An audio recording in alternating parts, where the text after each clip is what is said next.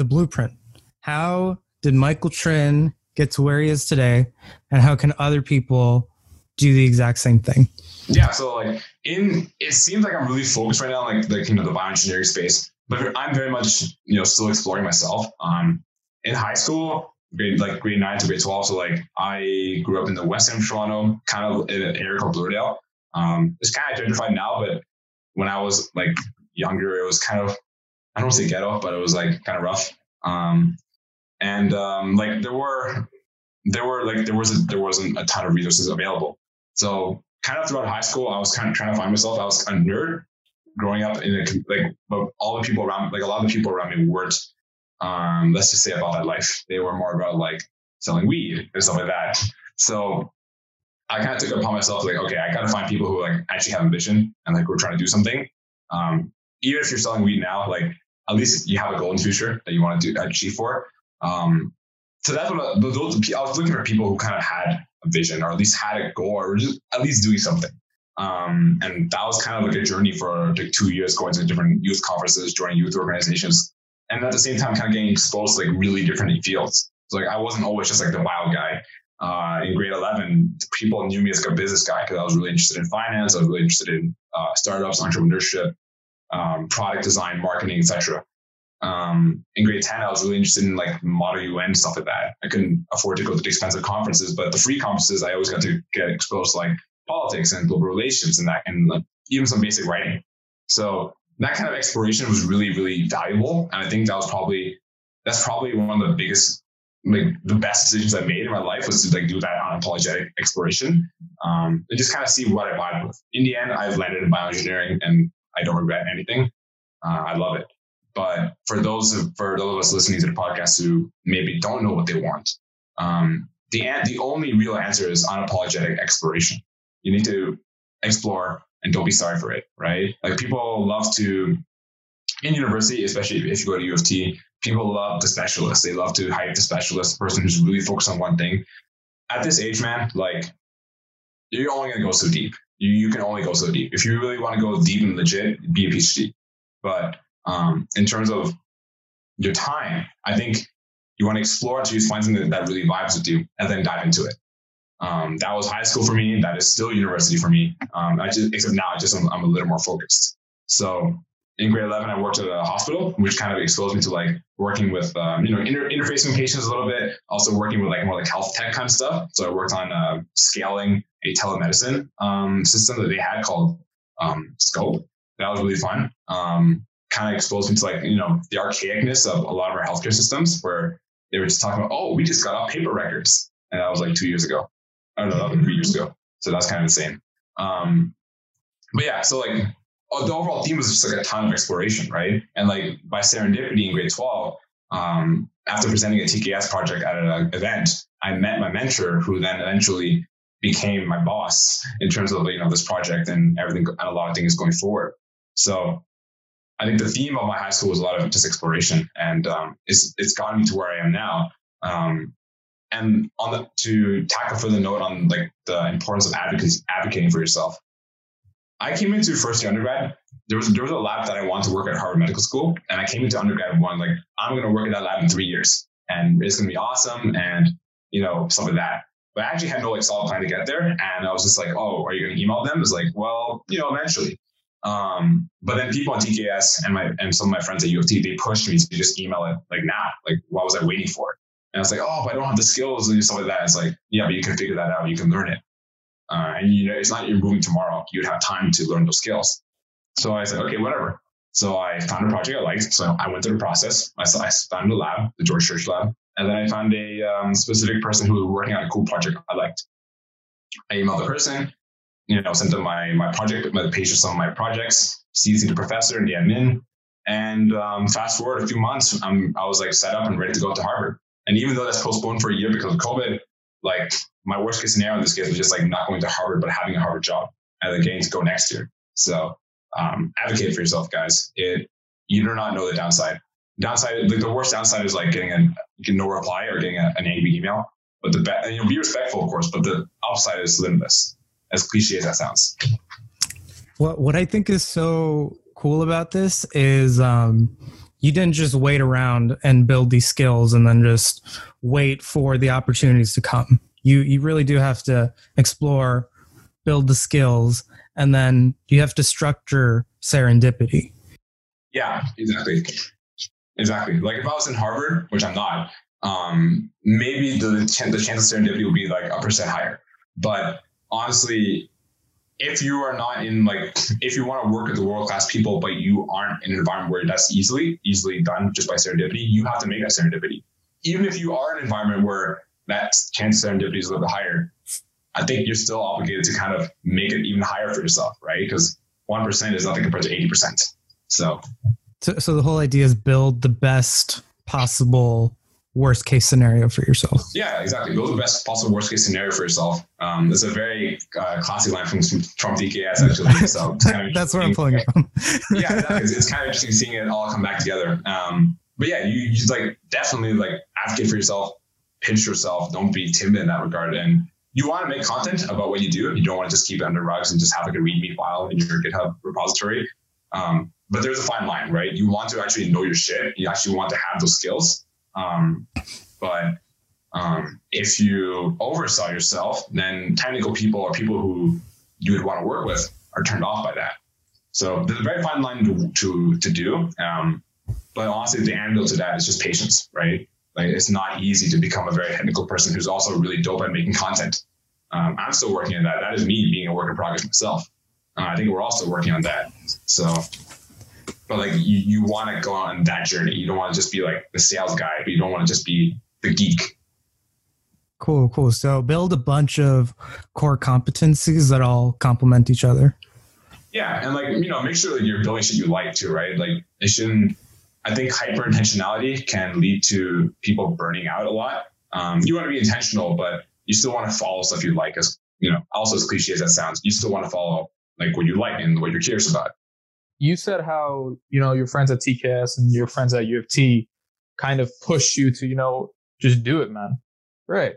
And I've personally noticed it in myself, no shame in admitting it, and in other people, that taking the first step is often the hardest. We are so good at coming up with the reasons as to why we shouldn't do it. I guess, if I'm exposing myself, in summer, one of my goals is to, make money off of the stock market. And once I had sustainable capital, it was in an account on hold. And every single day I was putting it off by finding reasons. I'm like, okay, maybe tomorrow's going to be better. Oh, maybe I should do more research. Maybe I should look over the financial statements one more time. It was so easy to come up with reasons why I shouldn't do it. All it took was Murto telling me what he's done. And then I'm like, fuck it, I'm going to do it too. And the rest is history. So Arful is now a millionaire in stocks. That is a work in progress. That's cap, but that is a work in progress. But no, it is very important to surround yourself with people that will push you and not add on to, the reasons why you shouldn't do it. Yeah, man. And the crazy thing is it's very hard to kind of spot your own bullshit patterns. When I said, oh, I'm going to apply in third year to this lab, I thought I was being ambitious. I thought I was being bold. Because for most people, they wouldn't apply that at all. So it's okay, I'm being bold by saying third year. So it's also you want to just have people who challenge your thoughts. You don't want to be surrounded by yes men. I think that's just a lesson for life. Don't be surrounded by yes men. But especially when you're young and you're dumb and you want to learn more. I think the minute you feel overly smart is when you should find people to disagree more with you and challenge your thoughts more. But yeah, I love that example, man. And dude, when you become the next Jordan Belfort, but ethical, hopefully, when you become the next Wolf of Wall Street, I'd love to see what you if you guys are still doing the podcast. You've mentioned being surrounded by people who push you and who challenge you. You also mentioned that it wasn't always that way. So what was the inflection point where you decided I have to stop surrounding myself with people who don't challenge me in an environment that doesn't interest me and seek out those opportunities and those people who are going to push me forward? Yeah. So I think there was two main things. Insecurity was probably a huge one. I think all my friends tell me this, like one of the biggest inflection points in my life was a really, really, really bad rejection, like romantic rejection. And it stung so hard. And it was probably the biggest realization, like, damn, I was a loser. Like I felt like a big loser. And give me credit, I kind of was at the time. I wasn't really doing, like, I really just, I didn't like what I was doing, which was nothing. I didn't like it. I wasn't happy with anything. I was very mad and very like resentful. It was overall not a really good place. So I think like insecurity and the frustration from the lack of action I was doing to kind of do anything about my insecurity, that was probably what sparked anything to begin with. It was that. I think some people, you know, it's very different for depending on who you ask, but for me it was that. And that was like my state at the time was perpetuated by the people, by just people I was hanging out around. I was hanging around people who didn't really think about anything bigger than just like making a buck for the next day or next week, right? It was nothing really bigger than that. It was like, if you do anything that you enjoy, the first question was like, oh, how much money did you make though, right? And like that was the norm. That is the norm. That was the norm, for at least in my area. And like that's just how they were conditioned, right? So not to blame them or anything. It's just kind of how it was. But yeah, I think after that rejection, I kind of realized, like, okay, I need to get my shit together. I need to find something I like and at least just explore and do stuff that makes me happy. I think in the beginning, what started out as like a distraction from like sour feelings from the rejection became like just like this curious pursuit of just things I found interesting. Everything from photography to joining the cadets to going to like Model UN conferences, learning about economics, stuff like that. That all started just like wanting to break out of this like crappy state I was in. And it wasn't like a day where I just woke up and was like, I'm out of that state. Like it was very gradual. It was a very gradual process, kind of snapping out of that. You know, I met a lot of people along the way, of course, who kind of pushed me further. And and I think that was kind of at a very high level, that's kind of what happened to me. And the more I explored, the more I just kind of by chance found the people I was interested in, the people I liked being around. And eventually I joined TKS, right? And after finding TKS and kind of being around people my age who some of you guys some people in TKS came from a similar experience like I did. It was really nice kind of just seeing ambitious young people who wanted to do something a little bit differently. Up until that then, like school was pretty much my only, I viewed basically school and after school clubs, like these clubs I was running, as like the only ways to do something kind of uniquely successful as a student. And TKS kind of, like massive credit to TKS for giving me a different perspective on what success could look like. Especially for someone who at the time was starting to get more interested in like bioengineering or biology and who wanted to go more deeper into that. You know, okay, I'm gonna stay on that track for a bit. How hard was it, like letting go of your old friends and making new ones? Like you yourself realize, oh, okay, I need to surround myself with a better group. But cutting off people that you've been with for a while and moving on to a new group, that's got to be hard. So how hard was it for you? For me, especially, it's hard because I am the kind of person it's very hard for me to let go of people who have been nice to me, right? And like, it wasn't just me like blocking them or like messaging like, yo, wagwan man, I'm not going to talk to you no more, or peace. Like, it wasn't like that. Yeah. It was more like, it was like a slow, gradual thing. Like they noticed changes in me, so I related to them less. So naturally, like our interests and our values, they started deviating a lot. So over time, I think it was just gradual. We talked less. I started like making more hangouts with starting more hangouts with people that from my clubs and people from TKS. It's honestly, I don't think there's a golden bullet or like a recipe or like a formula to break off people from your life that you don't vibe with. But the overall trend is just like distance yourself if you want to be gradual about it, and the differences will show. But also, like, if you feel like both parties are mature enough to have that legit conversation, then have the conversation. Like, be honest. Be honest and talk about how you feel, saying that, like, I don't think we vibe, our values are so different now, stuff like that. So the key seems to be, have compassion, but bite the bullet when you need to. Yeah, exactly. Like, that's a really good way to say it. Have compassion, bite the bullet, and just be honest. Like, don't front too much. Like, you know what I mean? Like, people just get mad at that. It's not easy. It's not a science, but you guys got to do what works best for you. If you work well by like being upfront about your intentions, and you can't gradually do that stuff, then you got to do what you got to do. I want to jump on that a little bit and talk about what are the traits that you specifically admire in other people. I really love people who take their time to create like just a positive, like a great vibe and a positive experience for other people. For me, it takes a lot of energy. As someone who's more introverted, it takes a lot of energy for me to go, I'd be outward and like, follow up and people, see how they're doing, to host a party for people. That is something that is very hard for me to do, but I feel like I'm good at it. So I think people who actively try to, create positive vibes and positive experiences for people, I really look up to that. And if we're talking like in terms of like the 16 personalities, like I look up to ENFJs just because like they're really good at like kind of creating a nice environment for people. Also people who like debating. And I think I love a good debate, and I love people who are unapologetic about speaking their opinions, as long as they're able to also take on new opinions if presented with facts that make sense to them.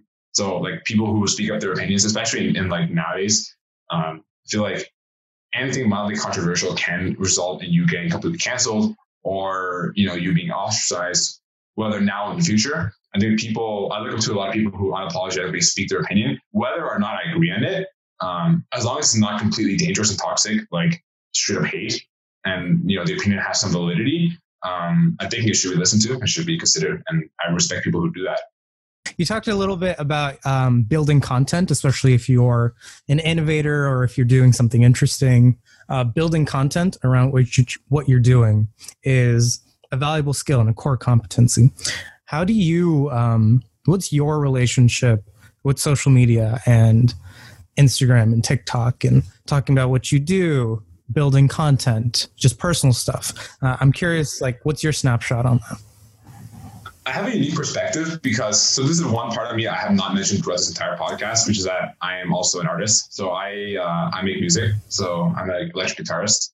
And I also do like a lot of kind of like, I like to do like more like, I'm starting to transition to more like cinematographic or like cinematic. Yeah, cinematic kind of photography.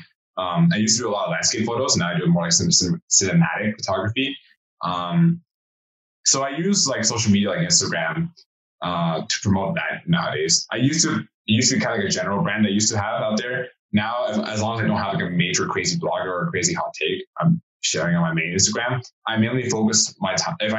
Whenever I am on Instagram, it's on my art account. So a nice hack. So social media can make you kind of downer, and that's not a hot take. People a lot of times feel sad by scrolling endlessly through your feed. A nice hack is just to have aesthetics on your feed. So like not people, but like just like art or like movies you like, cool facts you like. It becomes a lot less addicting that way, at least for me. Even when it is addicting, it's not as sad. It doesn't make you as sad because it's not making you envy. You don't envy a science fact post. You don't envy like, I don't know, some grainy picture from a movie. You don't usually envy that stuff. You envy a picture of a friend who is infinitely hotter and successful than you, but you don't really envy those like artistic posts. That's how I hack Instagram. It's me whenever Artful posts. That's all of us in Artful posts. I do video logs, like personal video logs, just to like and have like diary entries in my day.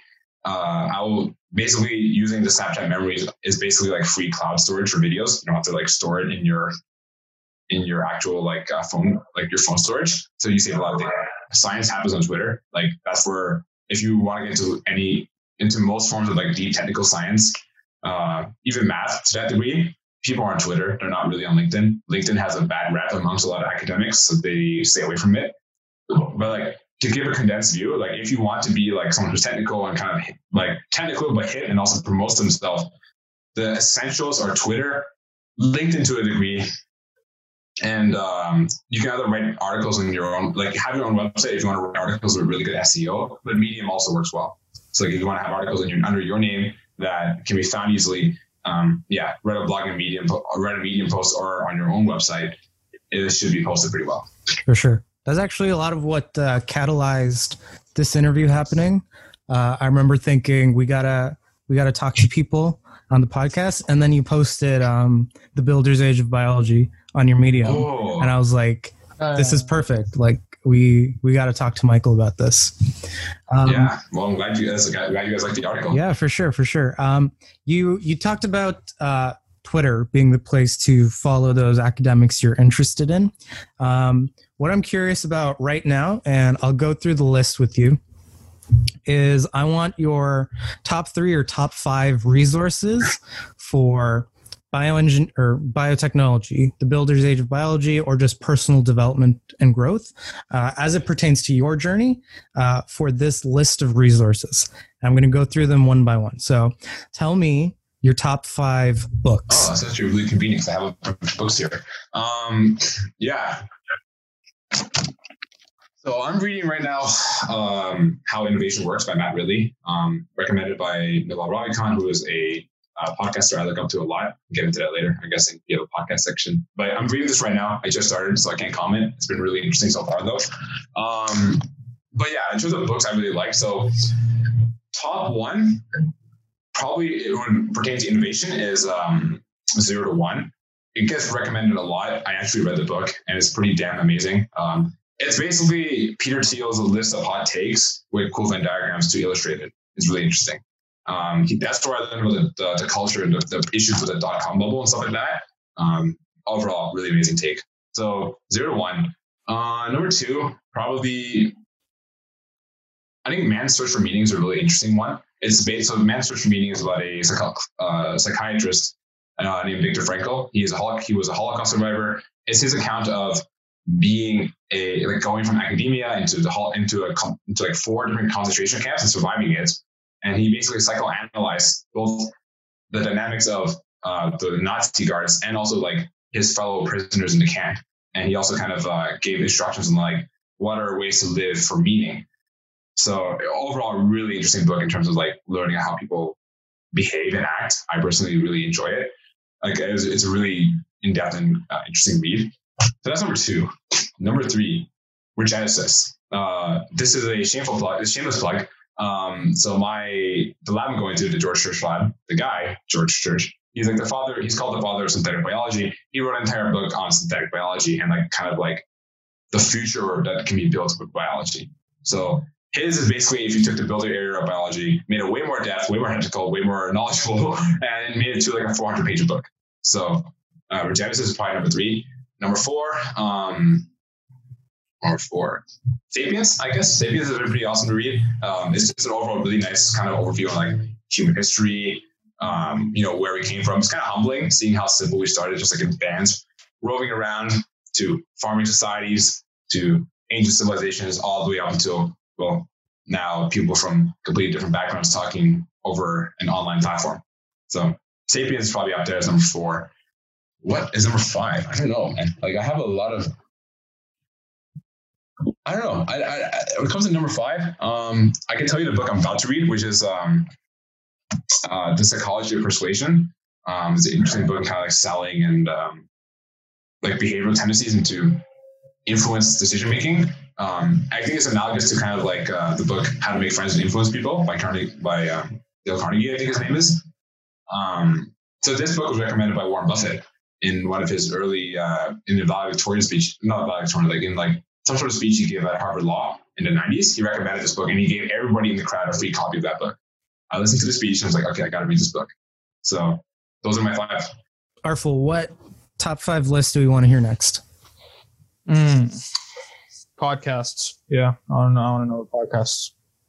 Yeah, so I'll start by the one I listen to the most. So I listen to this podcast called Philosophize This. This is a TKS favorite. So anyone at TKS definitely knows Philosophize This, but it's basically a series of 20 to 30-minute episodes on different philosophers and their beliefs and their place in history, what their beliefs actually means in the context of our lives. And the host, Stephen West, he does a really, really nice job of kind of making not so much like it's a lecture, but more like a conversation. So he explains philosophy like a friend would to you. If it was really, really, that friend was really, really knowledgeable and at times funny too. So I personally like Philosophize This. To stay on top of news in terms of innovation and tech, the A16Z podcast, so Andreessen Horowitz, the VC firm, they have a podcast series. They post pretty frequently, despite being a VC firm. They have a really active podcast section. So if you want to stay up to date on latest tech trends, latest big investment news, A16Z podcast, definitely recommended. For biotech specifically, the Bio Report, So there is I think they're on SoundCloud. They also have their own website. The Bio Report is a podcast series they basically interview biotech founders, both people in the drug making space and also in like biotech AI companies and diagnostic companies. And they get a sense of like, you can kind of get a sense of like what they're working on. It's basically how I built this, but like really short, like 20 minutes with biotech founders. Overall, really sick. Third, was that the fourth? Is that fourth? Yeah, fourth. The Naval podcast. This is a YouTube series. So Naval Ravikant, this venture capitalist from Silicon Valley, he basically uploaded his principles to living a happy life and also achieving wealth. So two of the really big kind of topics in life nowadays. And he has like a really nice long set of audio clips on some of his big lessons from his life and his thoughts on it. So that's probably number 4. Number five. I think if you want to have like a chill, there's like chill podcasts too that if you guys ever want to listen to, like chill podcasts, like, you know, people just having a conversation, digging around. But also, you know, sometimes talking about legit stuff as well. I like the Genius Brain podcast. That's David So. So David So is a YouTuber from California. Personally, one of my like idols, so I look up to him a lot. But he has like his friends. He has people from other creatives. He's a creative. He has a lot of other creatives on the show. Sometimes he brings in guests from other professions like police, like law, and they talk about social issues a lot of times. But sometimes they're just sticking around talking about like TV shows and stuff. But overall, it's kind of like a good vibe. It's interesting you mentioned idols, which leads us to the next top 5 list. Top 5 like leaders, idols, influencers that you follow. Yeah, like thought leaders on Twitter, LinkedIn, or just role models too. Who's your Yoda? Definitely George Church. I mean, because he's a father of bioengineering, so I love the guy. Malcolm X. I love his unapologetic words and thoughts. Even though of course, some of his answers were considered controversial, but I love his unapologetic nature in terms of his political beliefs and his ability to just rally behind a cause that was so dangerous, but at the time so right in his belief. So, yeah. Third, who else? Richard Feynman. Richard Feynman's he's a physicist from the 50s and 60s in the US. Really, really charismatic kind of guy. He explained some of the most complicated ass physics in simplistic, understandable lectures that were also witty at the same time. So he was an utter genius, in my opinion. He also won a Nobel Prize for physics. So it shows too that he was definitely really kind of amazing person for his time. Fourth, probably Naval Ravikant. I really enjoy his podcast and his insights. He is very much gave me a lot of foundations, a lot of the principles. He kind of taught me, his podcast and content taught me a lot of the principles behind like how economics works, how our society works in terms of incentives and money, and how leverage works, which are hugely important lessons, which is why I always recommend his podcast. And then fifth. I had like a lot of people tied for fifth. I'd have to give it to either Childish Gambino or David So. So like Donald Glover or David So. So these are really, both these guys, of course, one's way more famous than the other, but like David So, he's a comedian / businessman / YouTuber / kickboxer / chef. He's definitely been like a huge inspiration since I was like 13. Like just like, and he's like an Asian dude growing up in like America, who also came from like kind of a rough area. So like I felt like a lot of parallels to him, and I really related to a lot of the stuff he talked about. Or Childish Gambino, I really respect his art form. He finds a way to blend into social issues he cares about a lot with just like unique art styles that he just vibes with. So it's probably a time between those guys. Nice. I respect the Childish Gambino. He's like my Yoda too. Yo, that's a motive, man. Yeah. Just being able to sing those super high pitches while also being able to do comedy. Yeah, that's crazy. I watched him in Community on Netflix. He's oh my god, the best. That was such a good clip. Yeah. Man. Here's what I wanted to ask you. So you chose to go to U of T and you chose a certain program. However, you are someone that I would categorize as a work in progress towards being a genius. So you had multiple offers. What made you choose your university and your specific program? This is actually okay. You know what? I'm going to both expose myself, but also like say why I chose U of T. So that's what we like on this podcast. Come on now. Yeah, A lot of so exposure. I actually didn't get into my first choice because my grade 12 marks weren't like my grade 12 marks were okay except for one course. Now one course still had to be a prereq for the courses I want to get in this particular university. I didn't get it. In hindsight, that's probably the best thing to happen to me because at the time my image of like I didn't really have a solid idea of what I wanted to do. I thought I wanted to go more into pure engineering rather than go into biology. But I realized I want to work in bioengineering, which is taking engineering principles and applying it to biology. And what I've learned, a big lesson I've learned over this year is that to solve biological problems, you need to understand the biology behind the problem. So that's kind of a huge, huge thing. And biology isn't easy to learn, right? It's not just like a one course thing. Oh, now I know biology. It's a process. It takes like, you learn about the research, you learn about the fundamentals and you apply it, right?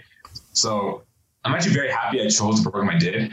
So U of T is a really nice, and the nice thing about U of T is that it has a really, really large research network. There's a ton of different hospitals here. Like Toronto literally has like 10 hospitals, like just full of research labs doing, learning about, new things about biology, about biomedical science, etc. So U of T is kind of like a really awesome spot to learn about the research, meet the people doing the research, be inspired, but also have easy access to work with these people. So that's that was kind of like a blessing in disguise. Also because U of T is like renowned for its biological research. That also added a lot to my decision. Like, insulin was made here, stem cell research started here. There's like a lot of really interesting things happening here. Not so much like, I don't know too much about like the product development and the engineering side, but at least in the biological research side, it's pretty active. So, that was kind of my decision-making process. Like U of T is like, great, it's a good school. I love being in Toronto. Whether living at home or living outside of home, it's just a city I love to experience. And also U of T has a lot of good travel experiences too. So even though it doesn't necessarily have like a co-op system, like an easy co-op system, I should say, it has a lot of like partnerships with universities around the world. So I can still travel, which was like a big thing on my list. Cool. For the people listening, if they're in grade 12 or 11 and they're trying to figure out what they want to do or where they want to go, in your opinion, what are the things people should think about when they're deciding where they want to go for post-secondary? I had this talk with Naveed or Nadeem, I don't remember. And this was when I was in grade 12 and I was kind of like really anxious about what university to choose and like what university I should get into. And I was really, I was having the grade 12 scare. Nadeem, I think it was Nadeem. He said something really interesting, which was that most people think about university through like, okay, I'm in high school now. I want to go to university. University is going to get me a degree, and degree is going to give me job X. I want job X. I'll do that. What Naveed said, what Nadeem said was very interesting. He reversed it. He's like, okay, where do you want to be in 10 years in terms of like just like the people you're around or what you're working in? He's like, what kind of like general field do you want to be working in or like general thing you want to be working on? I was privileged in the sense that I actually knew what general thing I wanted to be working on, which is building the future of biology. So I said, okay, building the future of biology. What kind of people will I need to be around to make that happen? What kind of people will I need to be around to have a company, to work in a company, or to be doing some sort of next level research to be, achieving that goal? Okay, now I have the people. And so the people usually ends up being a really strong bio community. So from there it was a little easier. Now I have the people. Okay, from there it's like, to meet these people, where do you want to be? And like, yeah, U of T out of my options was the best in terms of just like meet the people I want to be around. That's cool. So it's sort of identify what the goal is and then work your way backwards from there. Identify the goal, identify the people you will need to be around to achieve the goal, find where those people are, go there. Cool. That's an interesting like mental model. And we want to ask you a bit more about those. And like, quite basically, give us the list of what are the mental models that you've used in your journey that you found to be useful or that have helped you. The biggest by far is the will I regret model. So it's like when I'm deciding to do something or not to do something, I just think in 5 years from now, will I regret doing or not doing this thing? Like, will there be some sort of clear thing that I'll regret missing out on, like FOMO or thing I regret doing. a tendency, something you'll see in life is that you'll usually regret not doing instead of doing, unless you're like doing something that can lead to ruin, like physical injury, something illegal, stuff like that. If you're not doing like something that'll lead to ruin, a lot of times the doing will actually make you regret something less. There's a lower chance of regret from doing than not doing. That's just a small tangent, but yeah. So the regret, if regret is true, don't do. If regret is true, if you don't do, then do. Gotcha. Could you give us an example of a time in your life? Yeah. So like, this is more personal, but like in grade 11 and grade 12, I realized my grandma was getting really, really old, and she was like 93 at the time. And I was like, okay, I want to spend a bizarre amount of time with my grandma, just like telling jokes and like, making her laugh and like just having dope experiences with her. Because I have a feeling like she's getting old, right? And I don't know how long I'm going to be around just to, to be around with her. Like university's busy, and then you're working, etc. So I was like, okay, I'm going to regret not spending enough time with my grandmother when she dies, inevitably, right? It's like, okay, I should spend a lot of time with I should spend more time with my grandma and, make the things worthwhile. So like when I'm around her, no phones, or if a phone's around, showing her how to use a phone, just for fun and stuff. And like, I had a dope time, laughing with my grandma, having like really nice experiences. And it turned out in midway through grade 12, she passed away because of pneumonia. So like, it was at that time, it was like literally on her deathbed that I realized, okay, damn, that was so true. Like if I didn't do what I did this year or over the last couple of years, I would be here like regretting a lot of the choices I made, or like the choices that I didn't make or time I didn't spend. But now I'm here. It's more like appreciation for her life rather than like sadness and regret. That's like a really extreme example, but I think it's probably the easiest example to imagine. I think we all have an example of someone we've lost in our life that we wish we spent more time with, right? So it's like, you can extrapolate that a lot to like, your relationships with your friends and your family and significant others, if applicable. It's like, will I regret treating my significant like neglecting my significant other? Probably, right? So like, stuff like that, right? Or it's like, will I regret staying in this job that I freaking hate to not pursue my, my passions for like modern art or whatever? Probably, right? So stuff like that. But it also comes to like, there's also like regret for decisions. So like, will I regret suing this chocolate bar and risk going to jail for 2 years? Probably. Will I regret doing that? Yeah, probably. So like, it goes both ways, but Gotcha. That's probably the biggest one I use by far. That's really powerful, because I mean, no one's ever going to say, I regret spending too much time with my loved one. I was going to say, I regret loving this person too much. Exactly, man. And surprisingly enough, it actually scales into like tech and startups too. So like, rarely you'll hear a startup saying, I regret I talked to users too much. I regret I understood the problem too well. Like that never happens. So like you can kind of pull it that way too.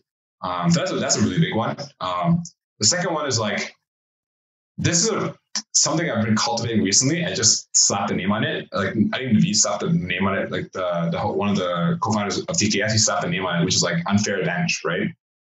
Which is like, when I am approaching a new task that I am bad at or have no experience at, it's like, what is my unfair advantage from doing this thing to make me, to make me somewhat of value?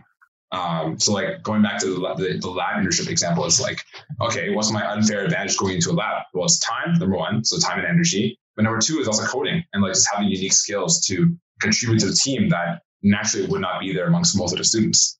So that's a big one. Asking myself when I'm going into a situation, like, what is my unique advantage? Like, what is my unfair advantage? What is something that would be hard for other people to cultivate given the situation, but I can do right now? The third is leverage. Like, how do I take on a position of accountability and to get more leverage in my environment, right? So you can apply it to making money. So like if you're working in a small team in the store, if I was in that position, I'd be asking, okay, how do I prove to the management that I can take on a lot more responsibility, handle more responsibility and get paid more for my time as a result of doing that? That is a really powerful thought, like mental model / thought pattern that Naval preaches a lot. Whereas like you stick your neck out, you go for positions of higher accountability, but in result, you get more reward from your efforts. And this isn't always the case. Of course, there's failure, and that's actually most of the case. There's failure. But in the cases of success, it'll be worth it. Because when you fail and you take on a position of accountability, as long as you weren't unethical, you didn't do some shady shit, it's generally okay. Like, in my opinion, I don't think Theranos would have been Theranos if Elizabeth Holmes wasn't straight up swindling investors, right? Like, if Theranos was just like an honest project that had the science that worked, but for some reason it just failed, we wouldn't be talking about Theranos today. We wouldn't be talking about there wouldn't be no bad blood today, right? So like, put in your effort, take accountability, take leverage, and just kind of ask yourself, okay, where can I do this? That is a really big model I take on. And I don't think I hear a lot of people talking about it at our age, but I think it's something really valuable, right? So nice. Cool. Yeah. Awesome. Okay. All right. So tell us one small thing that you did that like had an outsized positive impact on, it could be your life, somebody else's life, just society generally, anything. Like something small. Yeah. I think it was cultivating my listening skills. So naturally, I can listen to people very well, but I think when I was younger, like, I really like speaking my piece. It's like, yeah, I get you, but this point, did you consider this? And it's like, it was probably coming from a position of both insecurity and like arrogance. I'm actively trying to get better at that and try to become a better listener. I think the times where people have said, thank you, you've helped me get through this part of my life, et cetera, et cetera. It was calm when I listened very carefully and I gave advice only when they asked for advice. I think building those listening skills, it doesn't seem that huge, right? It's not like you want to know a prize or something, but just, you would be surprised how far listening to people, especially when they're in an emotionally tough place, or even when you're trying to solve a problem, even like listening and understanding what you're being faced with before making a decision and being thoughtful about it. I think building that thoughtfulness has been so important just for my growth, but also for people around me. It also what led to like my opinion articles, right? Like the Builder Era of Biology, advice for undergraduates. Some of the articles I'm most proud of came from just like a long time of just listening to people in the field complaining, or listening to like my colleagues, like my people in my grade or my year complaining about X, Y, Z, or sad about X, Y, Z. And then, kind of formulating these points in my head over a while. But yeah, I think listening was probably that big one. So clearly this is something you've been trying to incorporate more into your daily life and one of the habits you're trying to build. Something I'm always really curious about are people's best habits and their worst habits. So I'm curious, I want to ask you, what are some good habits that you have that you're proud of? And what are some habits that are bad that you want to break? My morning routine is fire. Okay. Like, I am proud of my morning routine. I am always saying my morning routine. My sleep consistency is dog shit. Okay.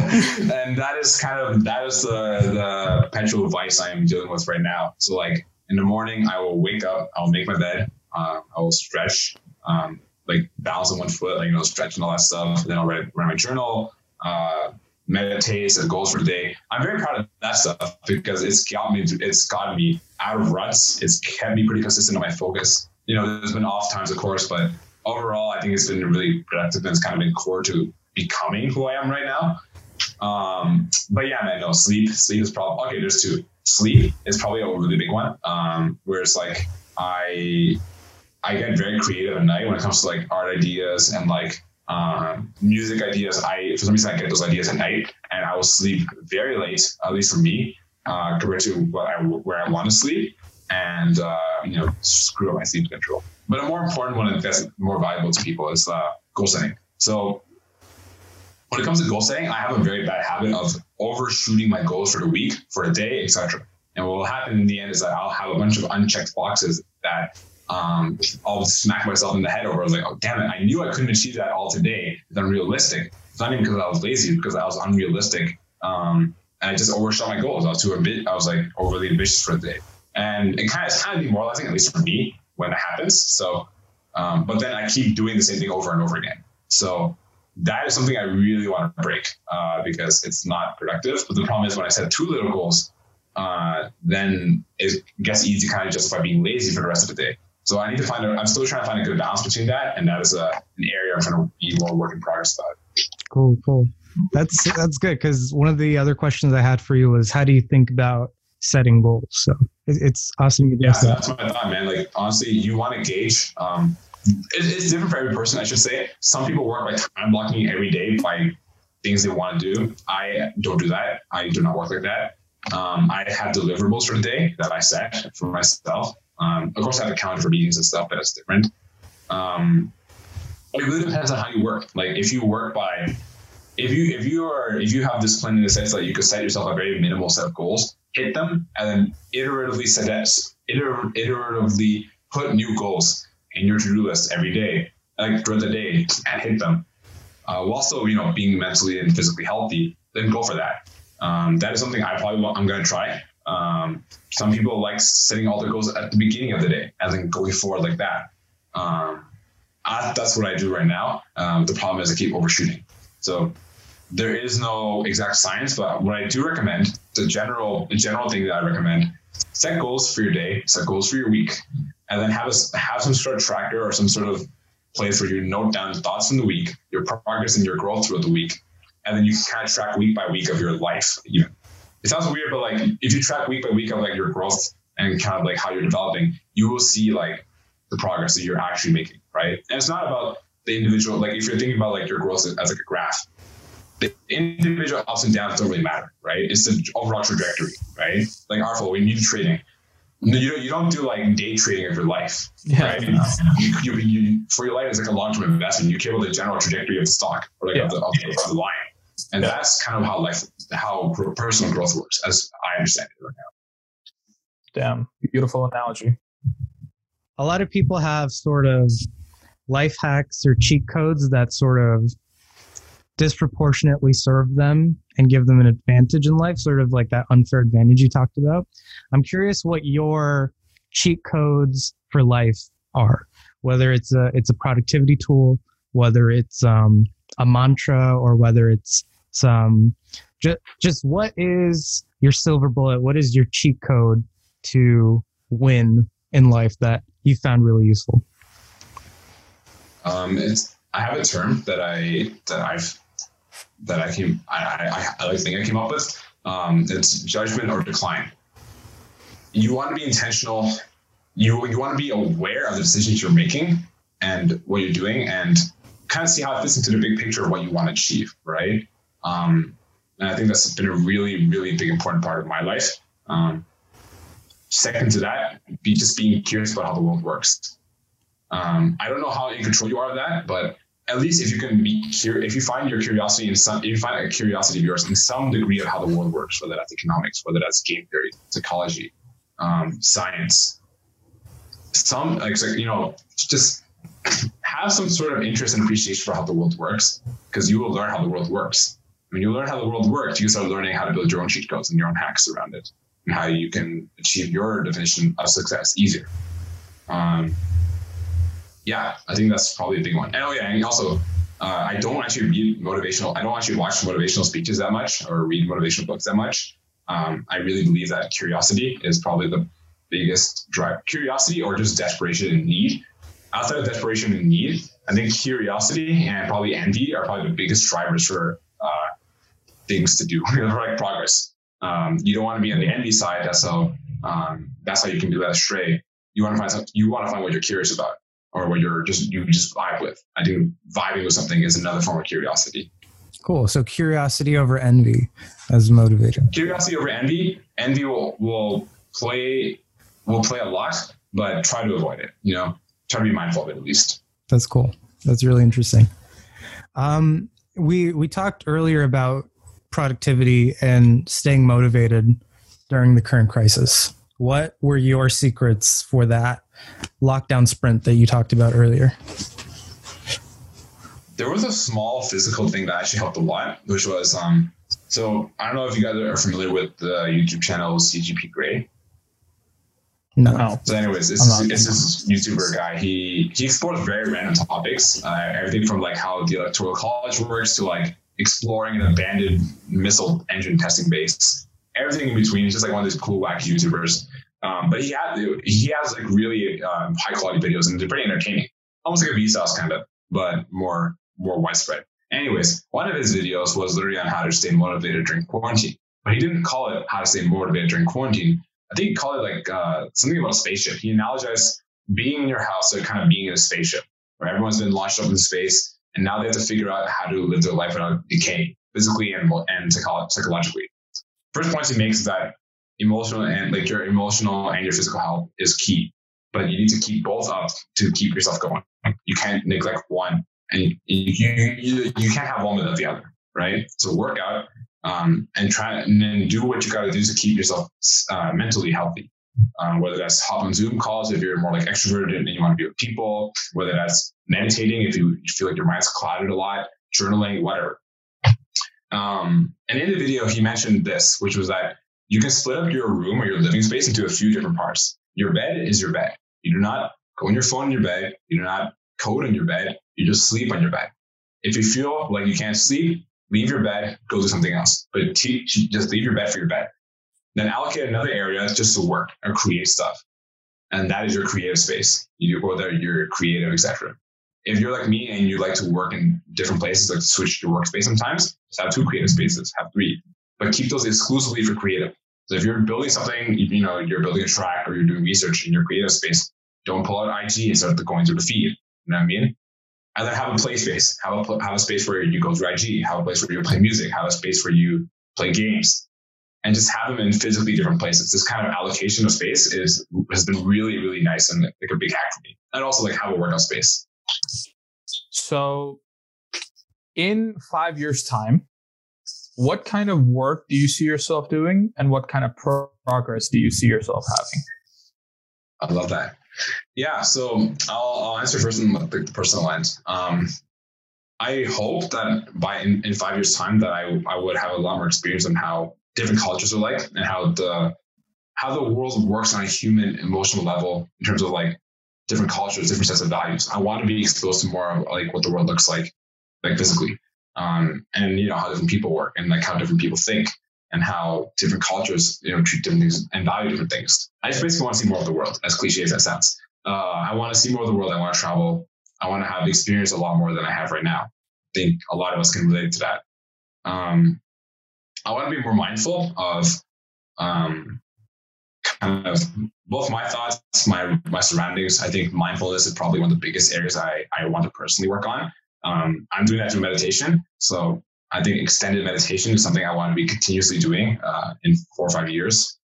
I want to be even more outwardly caring to the people around me. I think probably like it's definitely like something I like. I don't know how to put this.